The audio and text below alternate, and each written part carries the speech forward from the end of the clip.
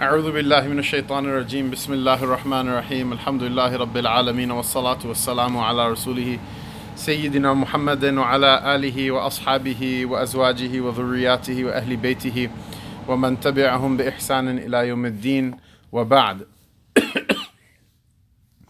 So today we continue with the chapter regarding the virtues of the first rows, the first ranks in the Salat, and the commandment to finish the first rows first, and the commandment to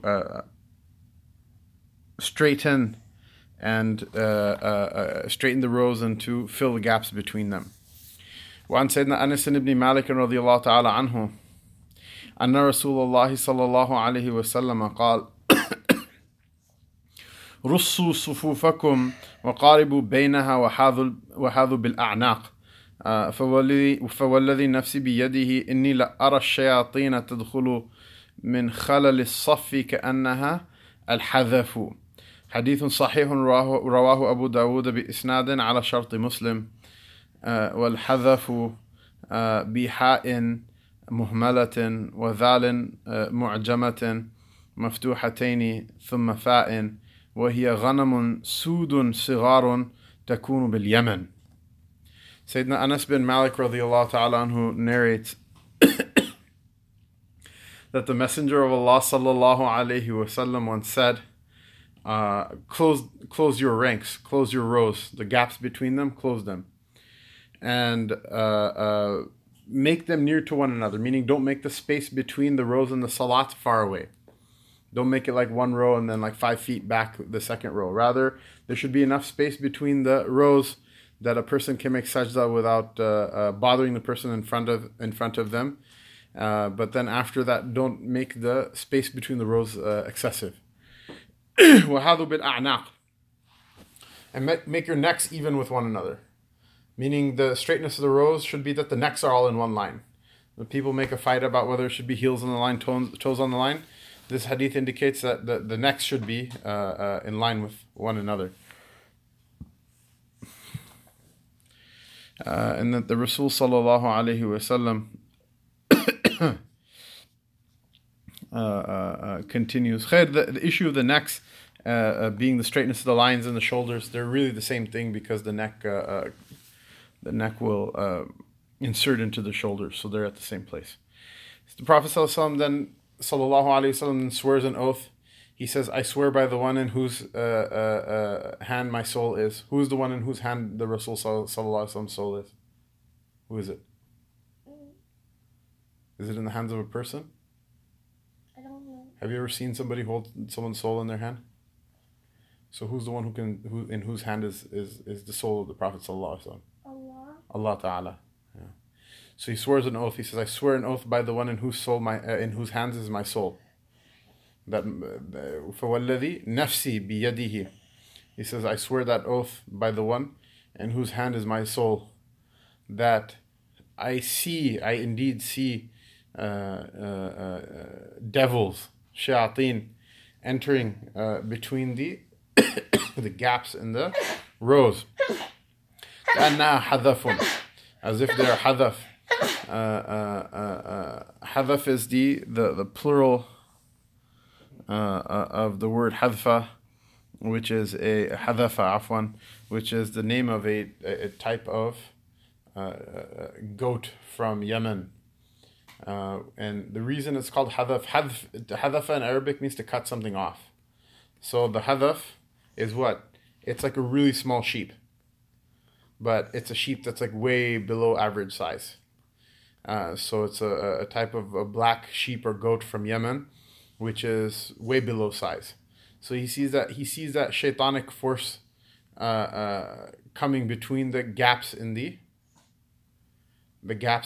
rows of people in salat. Meaning what? Meaning when you're praying together, right? The faith and the nur comes from Allah subhanahu wa ta'ala, and it spreads from the imam, from where the imam is, through the different rows of the masjid. And when there's gaps between the rows, shaitan is not going to be happy. So shaitan is going to try to get into those gaps and block the nur and the benefit and the ajr and the barakah of that salat from getting to people. So the Prophet ﷺ emphasized all of these adab of the way the salat is supposed to stand. Why? So that the people can get the maximum benefit spiritually from the prayer. Now the spiritual benefit isn't the only benefit. Obviously, if you understand what you're saying in the salat, there's more benefit. If you focus, there's more benefit. If you ponder, there's more benefit. But the salat has several different types of benefit. And this is an important type as well. And so Islam is not to say that, oh, I only take the spiritual benefit and I don't care about understanding. And it's not to say that, oh, look, I understand and therefore the other types of benefit are not important. Rather, the path of Islam is to what? Is to take all the different types and combine them inwardly and outwardly when a person takes benefit from the salat. وعن سيدتنا عائشة رضي الله تعالى عنها أن رسول الله صلى الله عليه وسلم قال أتموا الصف المقدمة ثم الذي يليه فما كان من نقص فليكن في الصف المؤخر رواه أبو داود بإسناد حسن. So the last hadith, Nawawi rahimahullah ta'ala, he makes a remark that it's a hadith narrated by Abu Dawud, and it is narrated by Abu Dawud on the condition of Muslim, meaning that the hadith is sahih, and it is narrated according to the condition of Muslim. And khair, that may be a bit of an advanced issue to talk about for this dars, and it may be a bit of a distraction from what we want to talk about, but khair. Sayyidina Anas bin Malik radiallahu anhu also narrates that the Messenger of Allah sallallahu alayhi wasallam said, complete the front row first, then the one that's behind it in order. And if there is any incomplete row in the masjid, it should be the last one. It should be the last one. Why? Because that's the place where the least amount of faith comes, and so the deficiency in it will be aggregate. All things considered, it will be the least amount of deficiency. وعن سيدتنا عائشة رضي الله تعالى عنها. Sorry, the last hadith was on Anas ibn Malik. This one is from Sayyidah Aisha رضي الله تعالى عنها. قالت قال رسول الله صلى الله عليه وسلم إن الله وملائكته يصلون على ميامن الصفوف. رواه أبو داود بإسناد على شرط مسلم وفيه رجل مختلف فيه توثيقه.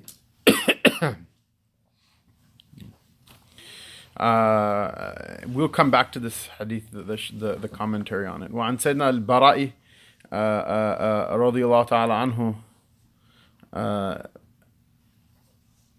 قال كنا إذا صلينا خلف رسول الله صلى الله عليه وسلم أحببنا أن نكون عن يمينه يقبل علينا بوجهه فسمعته يقول ربي قني عذابك يوم تبعث أو تجمع عبادك رواه مسلم.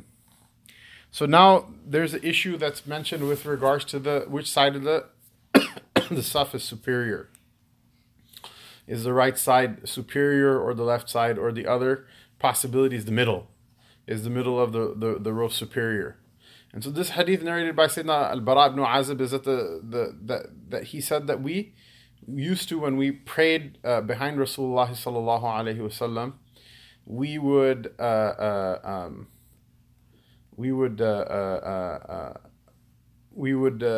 love to pray on his right side. Because he would face us with his face, sallallahu alaihi wasallam. We would see part of his face. And he said that I heard him after the salat say, "O my Lord, protect me from your torment on the day that you resurrect or on the day that you gather." And so even here you see al-Bara ibn Azib is saying that, although even it doesn't make much of a difference in the meaning, he's saying what? I don't remember. Did he say Yawma Tab'ath or did he say Yawma Tajma'? Did he say, "Oh my Lord, protect me from your torment on the day that you resurrect or on the day that you gather your slaves"? Obviously the meaning is the same. You cannot gather the slaves without resurrecting them. If you gather just dead bodies, then there's no torment and there's no enjoyment because it's just dead matter. I find this hadith very interesting, which is what? Sayyidina al-Bara ibn Azib said that we used to like to be on his right-hand side. Why? Because he would turn to us and face us. So what's the difference between being on the right and the left then? If he's saying 2 salams, what's the difference then? Wallahu a'lam. No, and the reason I mention this is not necessarily to hack down other people's madhabs. If that's your madhab, great, wonderful. Enjoy yourself. The thing that bothers me and annoys me is when people act like, I follow the one that has dalil. Sure you do, buddy. Sure. Right? People say, I follow the hadith. Those are the people, I swear to you, have never read hadith before. The people say everything Quran and Sunnah. They've never read, there's 2 things they haven't read in their life, and one is called the Quran and the other is called the Sunnah. They don't know anything about it. Had they read, they would have known there's a dalil both ways, and they would have known the issue is an issue of tarjih, of weighing different things that are narrated and seeing which thing is slightly superior to the other. Otherwise, if people just were making up their own fiqh, then we wouldn't have, the ummah of the Prophet ﷺ would not have accepted that from them. So he says what? He says that we used to love that we would be on the right side of the saf, so that after the prayer is over, we would get to see his face, sallallahu alaihi wasallam. We would get to see his face, sallallahu alaihi wasallam. And I heard him say, sallallahu alaihi wasallam, at that time, "Oh my Lord, protect me from your torment on the day that you resurrect, or on the day that you gather your slaves." Now, tell me. And the thing is that these issues regarding regarding a difference in wording, they could be from the Sahabi who narrates the hadith, or they could be from someone else in the chain. But to be honest with you, I didn't have tahqiq. Like, it would have taken me like an hour just to look up this one issue anyway, right? So I don't have tahqiq on what the deal is. But if any of the narrators in the chain were to be this cautious about the way they narrate the hadith of the Prophet ﷺ for an issue that doesn't really make a difference, and the hadith business is cutthroat. Muslim doesn't narrate from Bukhari, even though they actually used to get along. And Imam Bukhari, like, he came in Nishapur, which was the city of of Imam Muslim. Bukhari stayed in Nishapur for some time, and there were actually a number of the ulama that didn't like Bukhari. Surprise, right? Every great person always has great enemies. Muslim himself was described in his tabaqa. If you read his tabaqa in what's his name, Dhahabi, Sir al-A'lam, Muslim was like really hard-nosed person. Allah Ta'ala have mercy on him. And he was a guy that, like, he didn't used to take nonsense. And if he thought something was right, he would say it. And if he thought something was wrong, he would say it. So Bukhari, rahimahullah ta'ala, even disagreed with him on certain issues. But, like, he would get upset when the ulama would basically pick on him. He would turn basically all of Bukhari's enemies into his own enemy. Despite the fact that he had rigorous disagreement with Bukhari with regards to how he, certain conditions that he used to have for narrating hadith. Because this whole thing breaks down to then what's the discussion with regards to the asah al-kutub, which of the books is the most sahih, is the most authentic with regards to the hadith of the Prophet sallallahu alaihi wasallam. Now, my Shaykh, Maulana Abdul Halim Chishti, and his name is published as Nu'mani in Arabic, in his Arabic writings, partially because there's no che in Arabic. But the students of Sheikh Abdul Fattah Abu Ghudda, they'll oftentimes quote him or his brother Maulana Abdul Rashid, both of which at some point or another held the chair of Takhasus fil Hadith in the Binuri Town Madrasa in Pakistan. He says this whole discussion with regards to which book is most authentic is a quasi academic discussion in the first place. Why? Because each hadith has its own chain of narration, and if the ulama cannot agree to which chain of narration is the most authentic, then how are they going to agree to which book is most authentic? So he considers this discussion to be a little bit more cultural and less actually intellectual, academic. There are 100 people who, if they heard this lecture, would probably get ready to stab me on the internet for saying that. I don't know anything myself. I'm just making naql I'm just trying, I'm just conveying what I heard from our elders, from our mashayikh, from our teachers. But Muslim rahimahullah ta'ala, despite his reverence for Bukhari, he doesn't narrate from him. Bukhari, despite his reverence for Imam Ahmad bin Hanbal, doesn't narrate from him. Why? Because the hadith business is cutthroat. It's like Muslims, right? If you can buy halal meat 10 cents cheaper at the next store, people stop caring even if it's like slaughtered properly or not. They're gonna go for what's cheaper, right? So hadith business is very cutthroat. If you find a shorter sanad or you find a more correct narration from someone else, people will bounce. They're not gonna, you're not gonna see it. So when someone narrates from someone, it means that is like the last person in the world that they can come and narrate from. There's really nobody else who you're gonna get better from. So it's very interesting when you see the Shakarawi like type al-Fadh in the hadith. The hadith where the narrators themselves admit that we don't know which wording is correct. Especially given that almost all of the instances where that occurs, it makes very little difference in the meaning. And the only reason that the narrator would do that is what? Is because of their fear of Allah Ta'ala. Muslim himself, rahimahullah Ta'ala, writes in the Muqaddimah, and his Muqaddimah, that he considers this hadith من كذب علي متعمدا فليتبوأ مقعده من النار, to be like mutawatir, the person who lies intentionally about me, let them prepare to take their seat in the fire. So the point of all of this is we have a lot of people who are like, oh, I don't follow the hadith, I only follow the Quran. Or they're like, oh, it's just a hadith, who knows, or like, I only follow the hadith if it like, if it doesn't clash with the Quran or whatever. It's kind of stupid, like real sophomoric type of objections.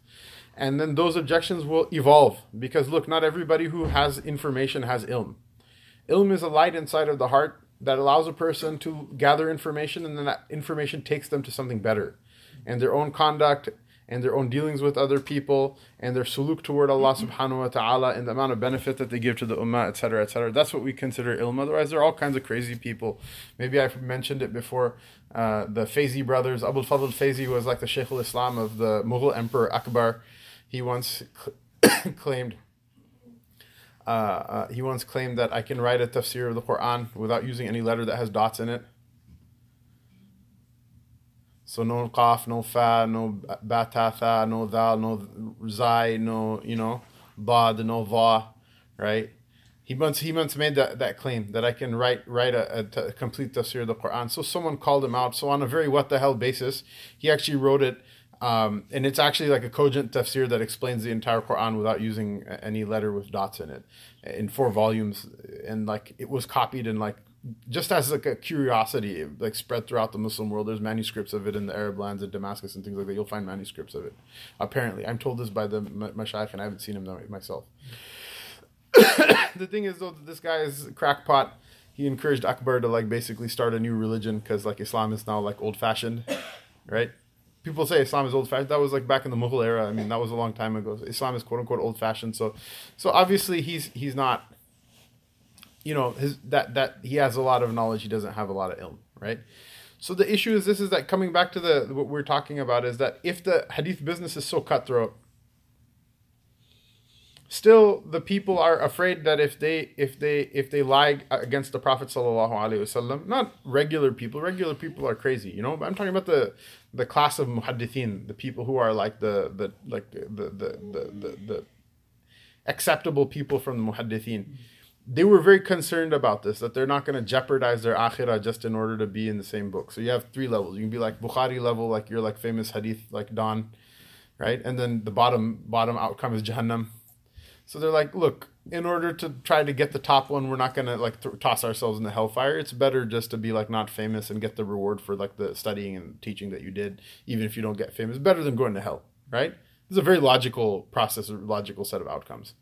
So what happens is that the result is that the hadith narrators are very picky about their wording. This is given the fact that as a matter of aqidah, we don't consider the hadith to be preserved word for word anyway. So something like this is an excess of out of abundance of cautiousness rather than a halal haram issue like do I have to, do I not have to? And what ends up happening is, okay, fine, not everybody in the system is telling the truth, right? We would all love to. It's interesting. People go through these phases. Like, it's like, okay, phase 1, I eat everything but pork and I watch TV most of the day. Okay, phase 2, I attended some bayan from some scholar who's like, oh, look, there's ilm, and then we have such a wonderful history and legacy, and if you pray, your life gets better. And now I'm like, oh, look, the scholars, there must be some sort of like half angel, half like wali type people walking around and everything. And then the next phase is like, oh, wow, after like 20 years of hanging out with these people, I realized like all of the ones that I know, or almost all the ones I know, are complete slobs, or at any rate, they're not that like weird angelic thing that we understood or realized. At that point, you have like 2 directions you can go to. You can either be like they're all frauds, or you can be like, well, most of them, you know, are trying to get, you know, they're trying to do what's best, and some of them are bad apples, and most of them are somewhere in between the 2 extremes, right? At that point, come back and look at the hadith issue. That even if some muhaddithin like fudge the data, all it takes is one of them to mention something like this, and you now have a complete picture of of what the Prophet ﷺ said or didn't say. You understand what I'm saying? Only one of them has to spill the beans. And then what? Posterity will know that this hadith, there's some shak in this wording. And so if the point of hadith is to say how wonderful the muhaddithin is, that's not the point of hadith, because this deen is not like meant to, you know, worship hadith narrators. It's the worship of Allah Ta'ala. What's the point of the hadith is to pass on what Rasulullah Sallallahu Alaihi Wasallam said with integrity. That you can know at that point that there is some integrity in the hadith that are being narrated. Why? Because so often you'll see the narrators, they doubt in every generation of the hadith being transmitted. If there's a doubt, did I hear this or did I hear that, or is the dots like this or is the dots like that, etc., etc., all of it will come out in the wash. If you go like, you know, read like the super long works of tahqiq that the ulama of different generations wrote, you'll pinpoint something or another somewhere. Now, this is fun. This is a benefit for Islam. There's more problems behind it, and there's more benefit behind that as well. What's the next set of problems? If all these things are so thoroughly documented, a person who is completely unscrupulous and a person who wants to prove whatever they want to prove in life, oftentimes they want to prove what they want to prove in order to make money. Sometimes they want to do it to impress people. Sometimes they want to do it to show how smart they are. Sometimes people make stuff up in order to benefit Islam. There's an entire genre of hadiths that are that are completely like flat out made up, that are about like the virtues, like whoever reads Surah Al-Fatiha this many times, you know, this good thing will happen, that good thing will happen. The person on his deathbed is like, okay, I'm just going to come clean because I don't want to go to hell. I made all these hadiths up. Why did you make them up? Well, because I thought people are, you know, they're studying Mukhtasar Quduri too much and they're not studying the Book of Allah, and I thought the Book of Allah is more worthy that they should study it. So people make up stuff for all sorts of reasons. The idea is that now that there's all this material, a person can selectively pick and choose whatever they want to put it together in order to make whatever type of picture they want to make. This is problematic. This is very problematic, right? This is something that the Muslim tradition had from before, and it's something also is a gift of the Western academia of deconstructionism, is that you can do that. You can pick and choose data in order to put it together in order to paint whatever picture you want to. Now, a person's like, well, if that's the case, then do we know anything anymore? The Western academia actually uses this as parts of it at any rate, use this to return to the former like Indo-European conclusion that there is no such thing as truth, right? We say, hold your horses. If you have half of a brain and you worship Allah subhanahu wa ta'ala and Allah ta'ala guides you, This is part of our aqidah as well, that guidance isn't something that happened 1400 years ago. It's a continuous process. It happens not just to human beings, it happens to the plants and the animals. Allah Ta'ala guides them and shows them the way forward through whatever different types of means and mechanisms, some of them natural, some of them supernatural, right? If you're guided, you will be able to make sense out of all of this data. And there are some people who are of such genius level intellect combined with purity spiritually that they will come out and they'll pull out a cohesive and a cogent set of explanations of what's going on in all of this information, and people will use it and it will bring them benefit in their life, and they'll reform their lives to the better, and through it they'll find Allah and His Rasul sallallahu alaihi wasallam, and they'll benefit for this world, their outcomes in this world and their outcomes in the hereafter. So all of these levels of things are going on, but a person should be cognizant of them. At any rate, the whole like, well, I don't follow hadith because it's like some of it's made up, right? This like very sophomoric and very like low level objection, which is very common amongst people. All I can say is the only reason that takfir shouldn't be made of such people is just because like they say so many dumb things in the day. Hopefully maybe Allah Ta'ala will forgive them just because they're like massively like debilitatingly like unintelligent people. We pray for the best, and if it doesn't work out for them, that's their problem, because I never said that. You know what I mean? Like, and if I did, I made tawbah for it. You know, I made tawbah from saying stuff like that. But these are the things that they show us that they really weren't messing around with these things. And if any one of them did, there's so much data they're all going to get caught. One of the objections, by the way, against Muslim is what? Is that he went into a majlis, all the ulama told him off that your book, like literally there are many ulama, they saw Sahih Muslim, they got angry, they got upset. So if people are going to pick on Bukhari, then, you know, Imam Muslim is like, he's on deck, you know, and the other Sihasit are in the hole, you know, he's going to get his turn as well. If Bukhari doesn't ice skate by with the pass, then they're all going to be in line for it, you know. So Muslim, the ulama, they read his book and they're like, what is this? This is horrible, right? You narrate from all of these like horrible people. Fulan is like mubtadi', Fulan is this person, Fulan is that person.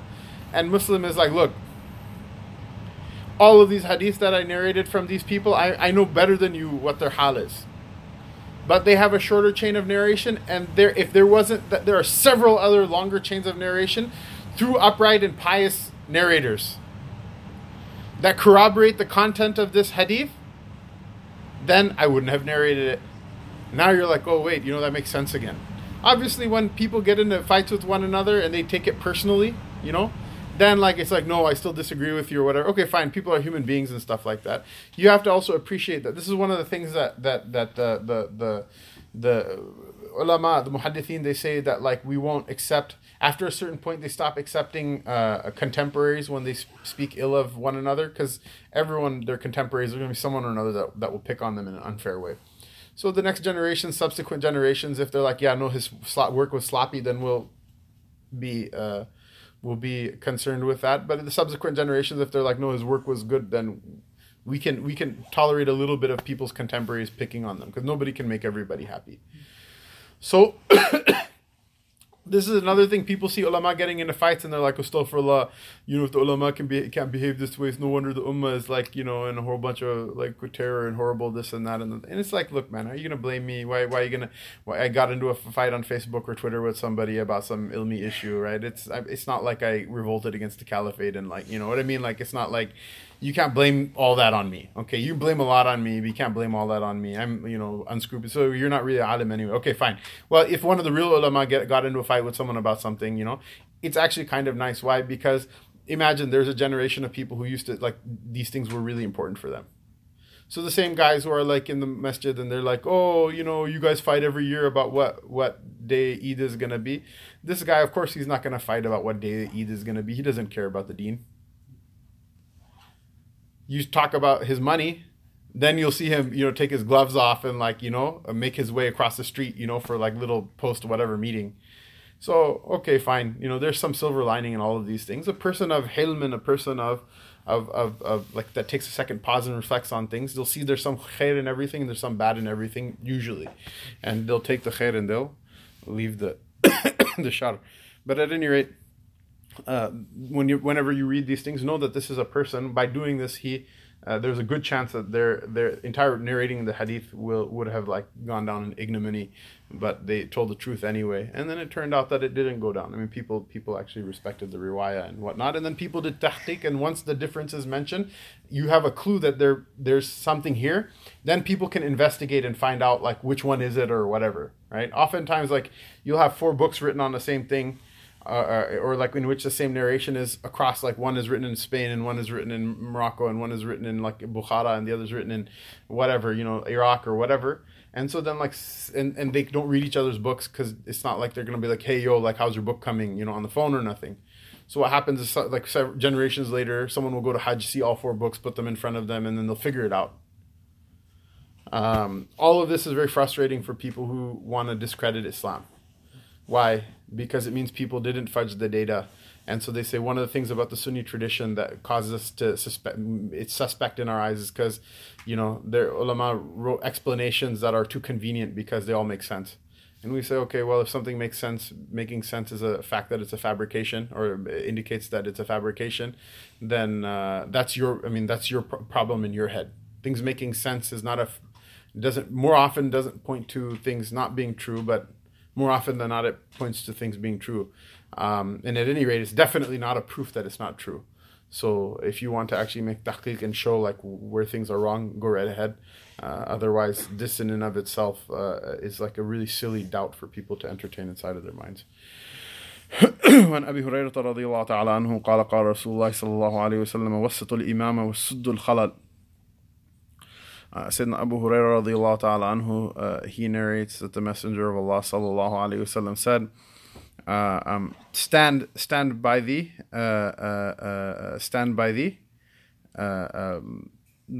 on the behind the Imam, in the middle of the line. And before that, what was mentioned, there's a hadith of Sayyidah Aisha radiallahu ta'ala anha, which we skipped. We skipped its translation at any rate, which is what that Allah and His angels, alayhimus salam, they send their blessings down on the right side of the saf, on the right side of the line. And then there's another hadith that's mentioned, not in the Riyād al-Sālihīn, but it's mentioned in the commentary, that the Messenger of Allah sallallahu alaihi wasallam said, it's a hadith narrated by Ibn Majah, that he said sallallahu alaihi wasallam, man ammara maysarat al-masjid kutiba lahu kiflani min al-ajr, that whoever inhabits the masjid on the left side, that person will get double the ajr. So now what do we have? We have one hadith there indicating that the right side is the place to be, and another hadith indicating that the middle is the place to be, and the other hadith indicating the left side is the best to be. So what are you going to do about that? So if you're the type of person like, oh look, you heard one hadith and that's it, like, you're ready for like World War III, and like against every other opinion, then what are you going to do with stuff like this? There are so many occasions in which the athar will put you in a situation like this, that you don't know what to do. And this is one of the reasons that we're the Ahlul Sunnah, we're not the Ahlul Hadith. Right? The body of the Muslims that are described as being on guidance are the Ahlul Sunnah. They're not the Ahlul Hadith. There are Ahlul Hadith within the Ahlul Sunnah, but that's not something that the whole Ummah agreed on, nor is it the most. Then by extension, if it's something that's agreed upon versus something that's disagreed upon, the thing that's agreed upon has a higher level in the deen than the thing that there's a difference of opinion on. So we don't consider, we say Ahlul Sunnah wal Jama'ah, we don't say Ahlul Hadith wal Jama'ah. What is the Sunnah? The Sunnah is the actual explanation out of all of these different athar. The Hadith are just the narrations, the individual narrations. So there's so many different issues. The Prophet ﷺ in his wudu wiped his head once, he wiped his head twice, he wiped his head 3 times. Khalas, you have now, you have all these different narrations that you could either say, well, 2 are wrong and 1 is right, or you could say all of them are right at the same time. On the zahir, like all of the meanings are right. Well, theoretically, he can only wipe his head once, twice, or 3. You can't just do all 3 at the same time. I guess theoretically, it's a possibility that he did all 3 different things at different times. But that's not, here, this cannot be possible, right? Wiping your head, you can do like once, twice, 3 times, different times. This one, you're going to get more reward for being in all 3 places. It defeats the purpose of even saying anything, because if you're going to get more reward for all 3 places, then there's no more. It's like if everyone's excellent, no one's excellent, right? So what is it? Now you have to analyze. And you have to use your brain, which is not something that, there's no hadith for that will tell you how to reconcile all of these things. You have to use your own brain and understand these things, right? You have to use your own brain and understand these things. And this is the whole point of ijtihad. This is the whole point of ilm. The ilm is not just an information, it's a nur that Allah Ta'ala puts in your heart that lets you put that information to use for the betterment of your dunya and your akhirah. And for that of the ummah of the Prophet ﷺ, in order to make Allah happy with you. So the explanation of all of these things, wallahu a'lam. The ulama have different opinions about these things. but the explanation that seems to make most sense to me, and then if someone else says something else, you can go learn that from them as well, is that the default is what? That every saf, the best place in the saf is the one that's dead behind the imam. Perhaps with the exception of the first saf, assuming it's going to fill up anyway. But the best place is the one that's dead behind the imam. And this is the meaning of wasitu, like stay close to the middle of the saf. Then there are two places that are the number two possibilities. One is to the right of the person who's dead behind the imam, and one is to the left of the person who's dead behind the imam. The hadith with regards to the benefit of being on the right is with regards to the one that's to the right of the imam. That it takes priority, or to the right of the dead center, it takes priority over the one that's to the left of dead center. Then after that, two more places. There's that you fill the right one and then the left one. But the right space two spaces over is less reward than the left space one place over. Why? Because the left space one space over is closer to the center. The occasion of the hadith of Ibn Majah that we mentioned, that the person who stands on the left hand, or stays in the right side of the left side of the masjid, that person will get double the ajr. The meaning of it is that the Prophet ﷺ initially indicated to the Sahaba radiallahu anhum about the virtues of being on the right side of the right hand side of the saf of the row. Because of that, the right side would populate, and there's like a stigma on the left side. So he's saying sallallahu alaihi wasallam, okay, because you prefer with your heart the left side, know that if you go to the left side of the masjid to a place that's better, it's closer to the center of the saf, instead of keeping the stigma, no, Allah will give you more reward because you're following what the commandment is rather than following what you want. Wallahu a'lam. I've heard from people also that this right left hierarchy is for the rest of the sufuf, that the front row, it's better to fill up the right first, because you know that it's the front row is going to fill up. And if that's the case, then that's an issue. If not, it's not. And there's different aqwal about this. To be honest with you, I didn't make tahqiq on it. But the idea is is that there are ways in all of these types of different different cases where the hadith seemingly clash with one another. They're very common sense explanations that allow a person to reconcile them with one another, and the path of reconciliation is superior to the path of irreconcilability, to say that one is right and one is wrong.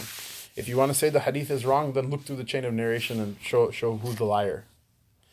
There's objectivity in that you're not just picking the text of the hadith that makes you happy.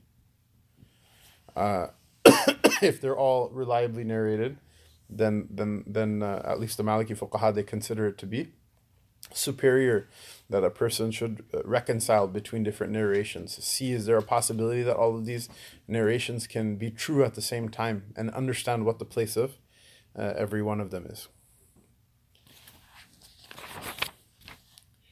So, باب فضل السنن الراتبة مع الفرائض وبيان أقلها وأكملها وما بينهما.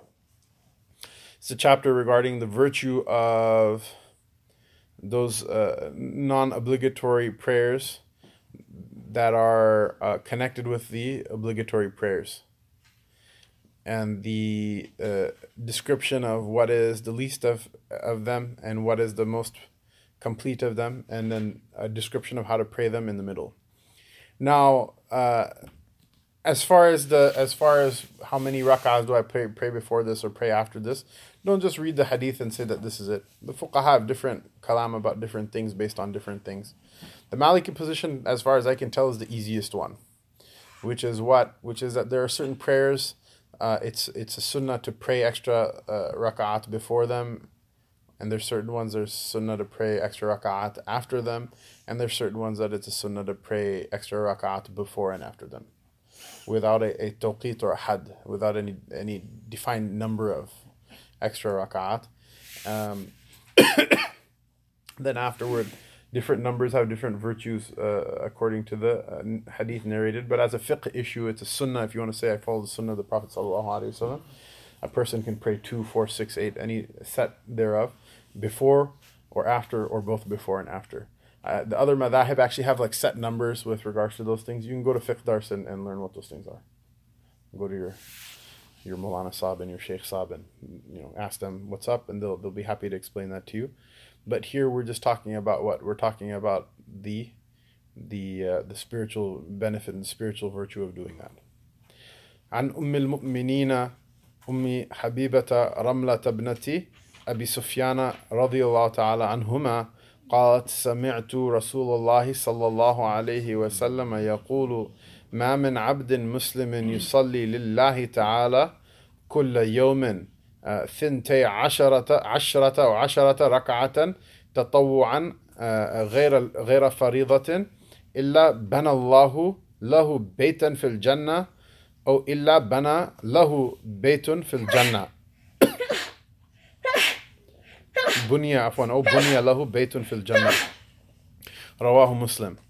Sayyidah Habiba radiallahu ta'ala anha, al-Mu'mineen, narrates, and so it's mentioned here in the hadith that Habiba, the daughter of Abu Sufyan, her name was what? It was Ramla. Although some of the muhaddithin narrate that her name was Hind, but the mashhur, the well-known and the majority position is what? That her name was Ramla. And Habiba is who? She was married to Ubaidullah ibn Jahsh radiyallahu ta'ala anhu when they made hijrah to Habasha, to Abyssinia. It's interesting. It's actually mentioned here, right? In the commentary, right?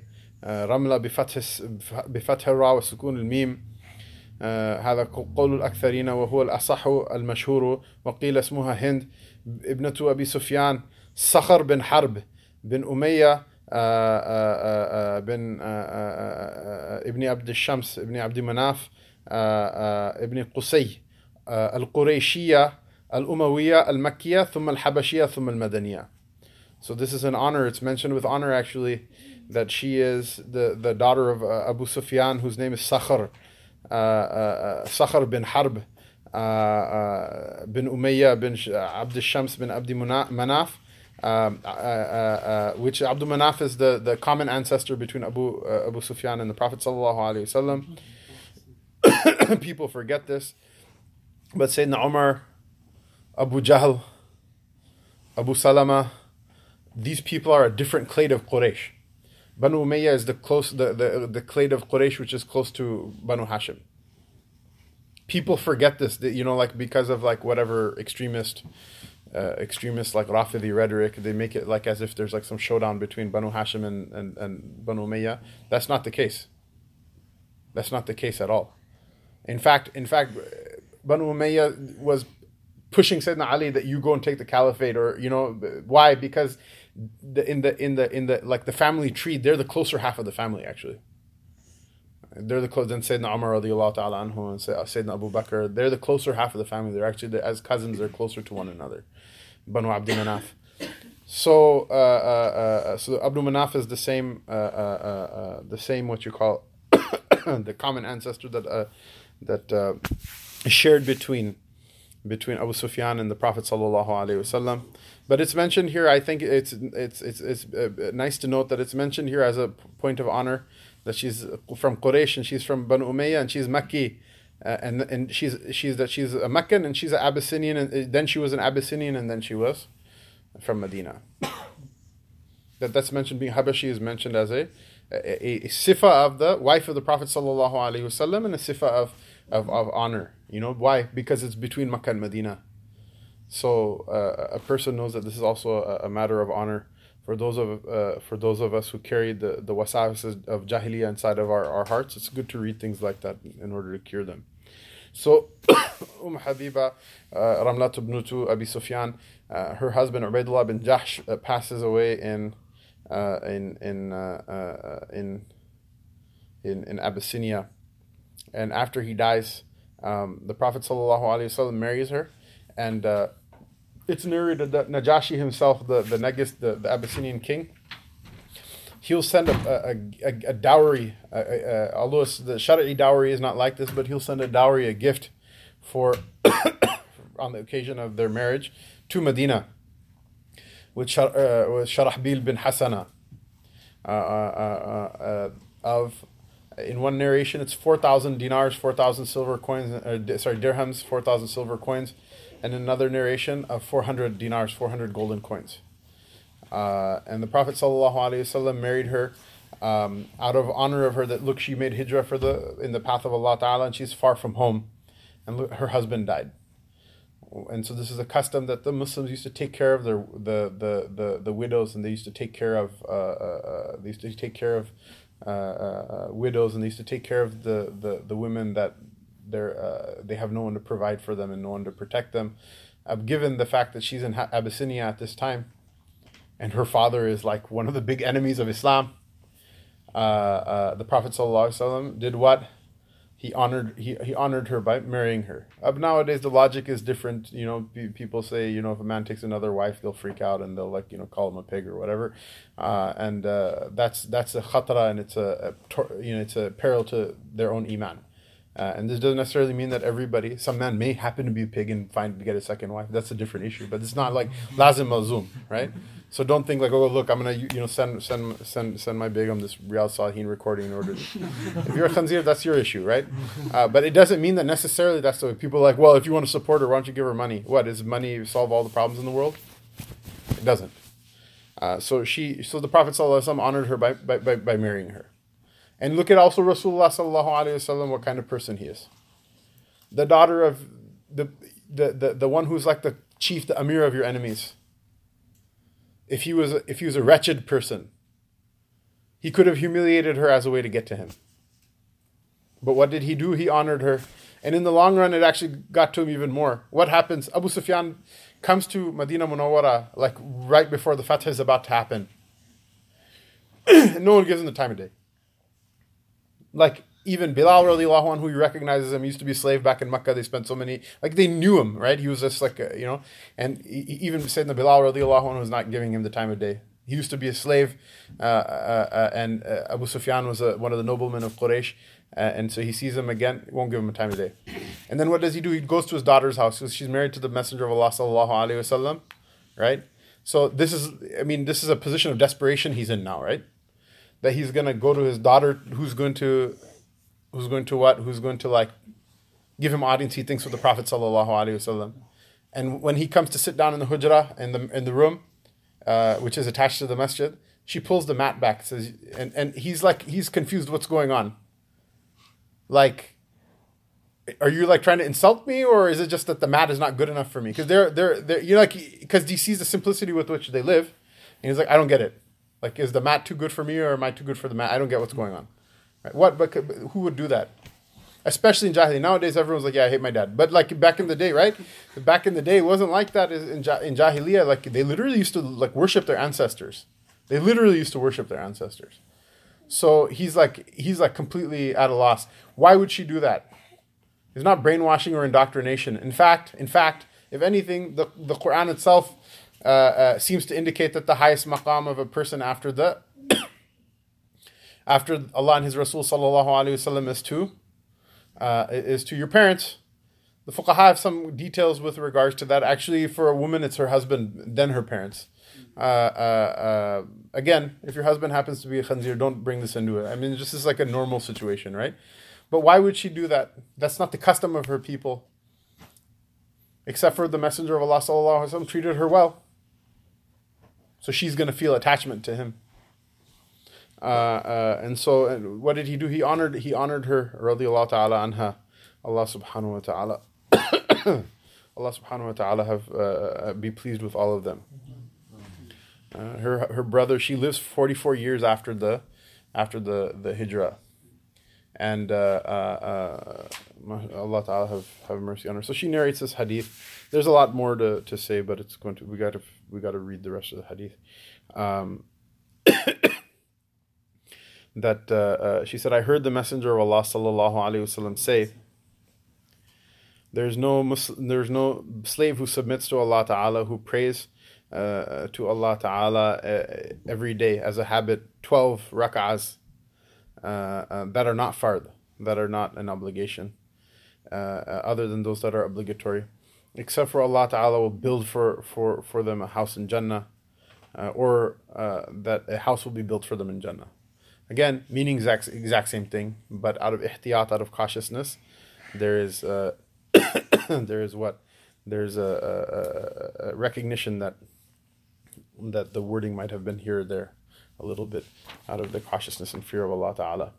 وعن عبد الله بن عمر رضي الله تعالى عنه قال صليت مع رسول الله صلى الله عليه وسلم ركعتين قبل الظهر وركعتين بعدها وركعتين بعد الجمعة وركعتين بعد المغرب وركعتين بعد العشاء متفق عليه. Sayyidina Abdullah ibn Umar رضي الله تعالى عنهما, he narrates that I prayed with the Messenger of Allah sallallahu alaihi wasallam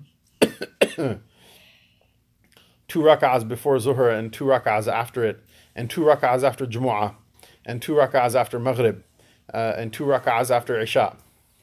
So he's mentioning that he's seen the Prophet ﷺ pray at these times, and that he also used to pray with him at these times. وعن سيدنا عبد الله بن مغفل رضي الله تعالى عنه قال رسول الله صلى الله عليه وسلم بين كل أذانين صلاة وبين كل بين كل أذانين صلاة بين كل أذانين صلاة بين كل أذانين صلاة قال في الثالثة لمن شاء متفق عليه. والمراد بالأذانين الأذان والإقامة. Sayyidina Abdullah bin Mughaffal radiallahu ta'ala anhu, he narrates that the Messenger of Allah sallallahu alayhi wasallam said, between every 2 adhans is a prayer, between every 2 adhans is a prayer, between every 2 adhans is a prayer. And then the third time he added, for whoever wishes. The 2 adhans are what? Nawawi rahimahullah ta'ala, he writes that the 2 adhans are the adhan and the iqama. This is a custom of the Arabs, that they'll say stuff like that, right? Like the 2 zuhrs is dhuhr and asr, right? The 2 ishas is maghrib and isha. The 2 black things is dates and water. The dates are black. The water obviously isn't black, but dates is dates. You ain't gonna starve to death with the dates. The water is not super nourishing, right? So they call it that. I don't know why. Maybe there's another reason. Maybe there's, I don't know. That's the thing that the Arabs say, right? So they understood what the point of it was. I remember once because this is the madhab of the Malikis and the Hanafis, that Maghrib, the adhan is called, and then the iqama is called, and the prayer starts. There's no delay. And so someone once came to me and said, but what about the hadith that there's a prayer between the adhan and every adhan and iqama? I was like, okay, I'll look at it and come back. And then I was like, yeah, you forgot the last part. Liman sha'a, for whoever wishes to. So this means what? If they're going to pray like 10 minutes later, then if you pray, there's nothing wrong with it. But it's not a sunnah of the Prophet ﷺ regularly to do so. And Allah Ta'ala knows best. But between the adhan and the iqama, this is a mubarak time. A person who's in the masjid, especially between the adhan and the iqama, this is a mubarak time, and this is the time the prayers are answered. You're going to get more mileage out of your salat, out of your nawafil. And the point of the chapter is what? That the nafil prayers are one of the highest means of making spiritual progress. People who are real excited about like cultural Sufism, they think that the your end goal in life is to fly around in the air and shoot lightning bolts out of your fingers or whatever, and it's not. It's not. Even if there were people who could do that, it's not the end goal of tasawwuf. The end goal of the tasawwuf is that the murid should receive his murad, who is Allah Ta'ala. You should receive Allah Ta'ala. Allah should be pleased with you. You should be pleased with him. Afterward, whatever happens with the rest of creation is the creation's business. It's not your problem. And so for those people, they're like, oh, I have such and such wird which was given to me by Sayyidina Khidr alayhi salam, and if I say it, I can I can make strawberries rain out of the sky in October and whatever. It's good. Maybe someone got that wird. Maybe Sayyidina Khidr really gave it to them. Allahu alam. Allah knows best. Who am I? I don't know. Stuff happens. The creation of Allah Ta'ala is ajib and overwhelming, and who knows, right? But What about the word that you receive from someone who has a higher maqam than Sayyidina Khidr alayhi salam, the Prophet sallallahu alayhi wasallam? And what if what you get is better than strawberries raining out of the sky in October? If you worship the dunya, the strawberries thing is way cooler. If you love the dunya, I swear to you, flying around shooting lightning bolts, it's amazing. They'll make a movie about you. And you'll care about the movie because it's also the dunya is your murad. That's what you want. You'll get it. And it's all a complete waste of time. Show up Yawm al-Qiyamah and Allah Ta'ala says to you, you got what you wanted. Don't ask me for a reward right now. That's going to be somewhat disappointing, isn't it? Given that all of us are going to be there at some point or another. And that's going to be a very oh crap moment for a lot of people because everyone knew they were going to go there. And now that they're there, they're going to be like, wow, a lot of choices I made in life were not super amazing. It's a very simple calculation. Allah forgive us for not having given it its due, but it's a very simple calculation. And it's elegantly summarized again and again in our tradition. So I was reading through the Pandanama of Maulana Fariduddin Attar, rahimahullah tabarak wa ta'ala. So then I posted the thing up on the thing. So he said har ke ura ma'rifat hasil nashud, hech ba maqsood khud hasil nashud. The person who didn't know Allah Ta'ala in their life, that person has gotten nothing out of what they needed to out of life. You're here for, who, I don't know, Jeff Bezos is like whatever, like Lex Luthor clone, richest guy in the world right now, currently, right? It's gonna be some other scammer like tomorrow, right? So today he's the one. Before Bill Gates was a thing, now nobody even, nobody calls him on his birthday anymore, because Microsoft, nobody everyone hates Windows and whatever now, right? So okay, fine, this is whatever. The other guy, they gave him a second liver and he still died. The Apple guy, so he, Steve Jobs, right? So now he's gone now. So we cried at his eulogy. Now we forgot about him. Now it's Jeff Bezos. Who knows who's going to be the craziest? Maybe the grumpy cat or whatever tomorrow is going to be the new multi-trillionaire or whatever. So if he says to you, hey, go down to Walmart and pick me like a bottle of aspirin and I'll pay you $1 billion, right? And just make sure it's here within like 4 hours. It's easy. If you go and hang out at Jerusalem Cafe for 3.5 hours, then afterward aren't able to get the bottle to him and get your $1 billion, that's your bad. That's your bad. So khair, this is what it is, right? That these things, right? Pray 12 rak'ahs in the day. Everyone hates it. For whatever reason, everyone hates it so much. Like it's like the worst thing in the world. As if like praying rak'ahs is like getting your teeth pulled out by the dentist. For God's sakes, it's the word that was given to you by Allah Ta'ala. At least pretend in your heart that you have that you're thankful for it and that you want to do it. I give props to the Hanafi madhab for using fiqh to beat people up into making them pray their sunnahs. Okay? I don't know about the Hanbali school, but like in the Maliki Shafi'i school, the rawatib are like nawafil anyway, right? So there's no like blame on a person who doesn't pray them. A lot of people just skip. They just don't do it. You know what I mean?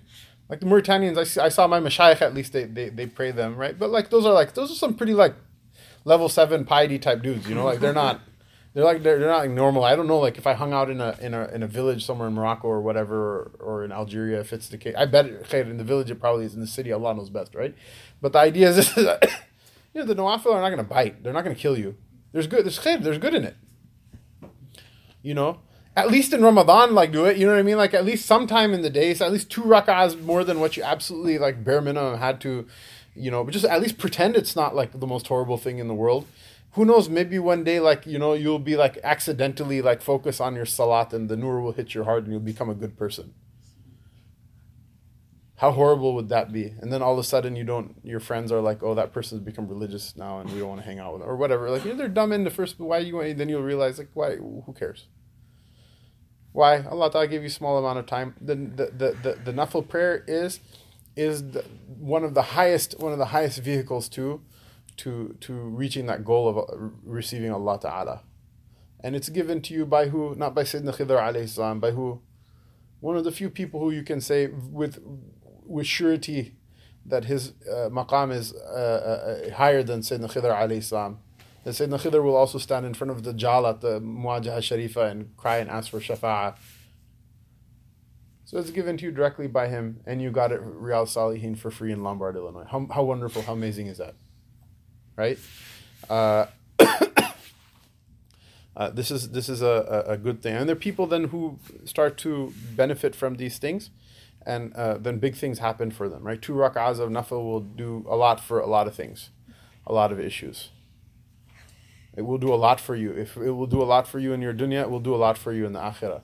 Pray 12 of them in the day. If you can't pray 12 of them, at least pray 2. Pretend like you're actually somebody who cares about Islam at least, Pray your 2 before Fajr, pray your 2 after Maghrib or whatever. If it's too much, so back up. Okay, just do 2 before Fajr. This, at least in the Maliki school, it's considered the Masnoon way of reading the 2 rak'ahs before Fajr. You just read the Fatiha. You don't even read the second surah in it, right? And the Hanafis, they're all hardcore about sunnahs, right? So you read Qul ya ayyuhal kafirun, Qul huwallahu ahad. They're like the shortest surahs in the Quran. You know what I mean? It doesn't really take all that long. So at least do that. Inshallah, and who knows, something good might happen. And this has to do with what? It has so many different things, like the Taraweeh issue, right? The whatever yearly fist fight of 8 versus 20, and they've made partition. They made partition in India and Pakistan. 1 million people died. And because of this, they make partition in the masjid parking lot now. You park on one side. If it's like the Ashkenazim and the Sephardim are getting together once a year for this, for some combined service or whatever. The Pope and the Orthodox Patriarch of Constantinople or Moscow or whichever one is the big dude nowadays. They're getting together for some ecumenical service or whatever, right? What is it? Something that everyone can agree on. 8 and 20 can agree on. Is what? That the nafil is good. So just keep your car parked and pray. You don't have to give up your fiqh opinion. If your fiqh opinion is so closely held, you don't have to give it up. Keep it, hold it close to your heart until the day you die. Have it tattooed on your heart and buried in your qabr with it. It's fine, right? But everyone can agree that that praying 2 rak'ahs of nafil is a good thing. It's a good thing. It's not a bad thing. Don't run away from it. Don't fight it. Submit to it. Accept it. It's good for you. And so we also talked about the virtues of reciting the Quran before in this dars, and we also talked about the virtues of La ilaha illallah, which is why the dars is followed by the zikr for whoever wants to stay. So these are good hadith to remember when you feel the itch of running away from your sunnahs. You'll feel the itch of running away from it. As soon as salam happens, you'll feel the itch for running away from your zikr. You'll feel the itch for running away from the sunnahs. Just be no. Allah Ta'ala gave this to me, and I love to sit and do this, even if I don't feel right now anything. But I know that the Rasul Sallallahu Alaihi Wasallam doesn't lie. It's a sign of Allah's love, and I'm going to sit for this. I'm going to do this. And even if I don't see it, and even if I don't feel it, because the deen is not, there was no Sahabi named by the Prophet Sallallahu Alaihi Wasallam Abdul Feelings. There wasn't. Even though we have a lot of Abdul Feelings type dudes nowadays and dudettes, but there's no Abdul Feelings type people in that generation. So whether you feel it or you don't, one day you'll feel it, and it's not that far away either. It just takes a little bit of effort, not that much. It takes a little bit of effort with a little consistency. You'll live for 70, 80, 100 years. It takes literally 3 weeks of effort, and you'll start feeling it. But khair, nobody wants to do that. Whether you feel it or you don't feel it, know that when you're sitting there for your zikr, you're receiving the blessing of Allah Ta'ala from His angels sending the barakat down on you. Allahumma fir lahu, Allahumma arhamhu. Oh Allah, forgive him. Oh Allah, forgive her. Oh Allah, have mercy on him. Allah, have mercy on her. And the stop doing that. The sunnahs, the rawatib, the nawafil that go with the different salats, that house is being built for you in Jannah. It's being built for you in Jannah. You may destroy it by doing other dumb stuff. It's I pray 12 rak'ahs every day and I run a liquor store. Okay, that's going to come out in the wash, right? That's don't expect that, right? But still, it's better for you than if you didn't do it. And if you're trying not to, go that route, you're trying not to go down the dark side path, then the house it's being built for you. Whether you know it or you don't know it, doesn't matter. It's still going to be there for you. So many things you don't know. A person is invested in the stock market. They don't know how much money they're going to make at the end of the year, but, they'll still make it. the whatever company is doing what it's doing, and you're still gonna make the money at the end of the year that you make. We can trust in all those other things. This is something also to trust about, that there are certain sins Allah Ta'ala will not forgive except for through the nafil prayers. It doesn't matter if you fast on Mondays and Thursdays. There are certain sins Allah Ta'ala won't forgive except for through the nafil prayers. Certain sins Allah won't forgive except for through nafil fasts. Certain sins Allah won't forgive except for through going through a difficulty because of your family. Because all of these different things, there's benefit in it. Inshallah, Allah Ta'ala give us from its benefit. Wa sallallahu ta'ala ala rasulihi sayyidina Muhammad wa ala alihi wa sahbihi ajma'in.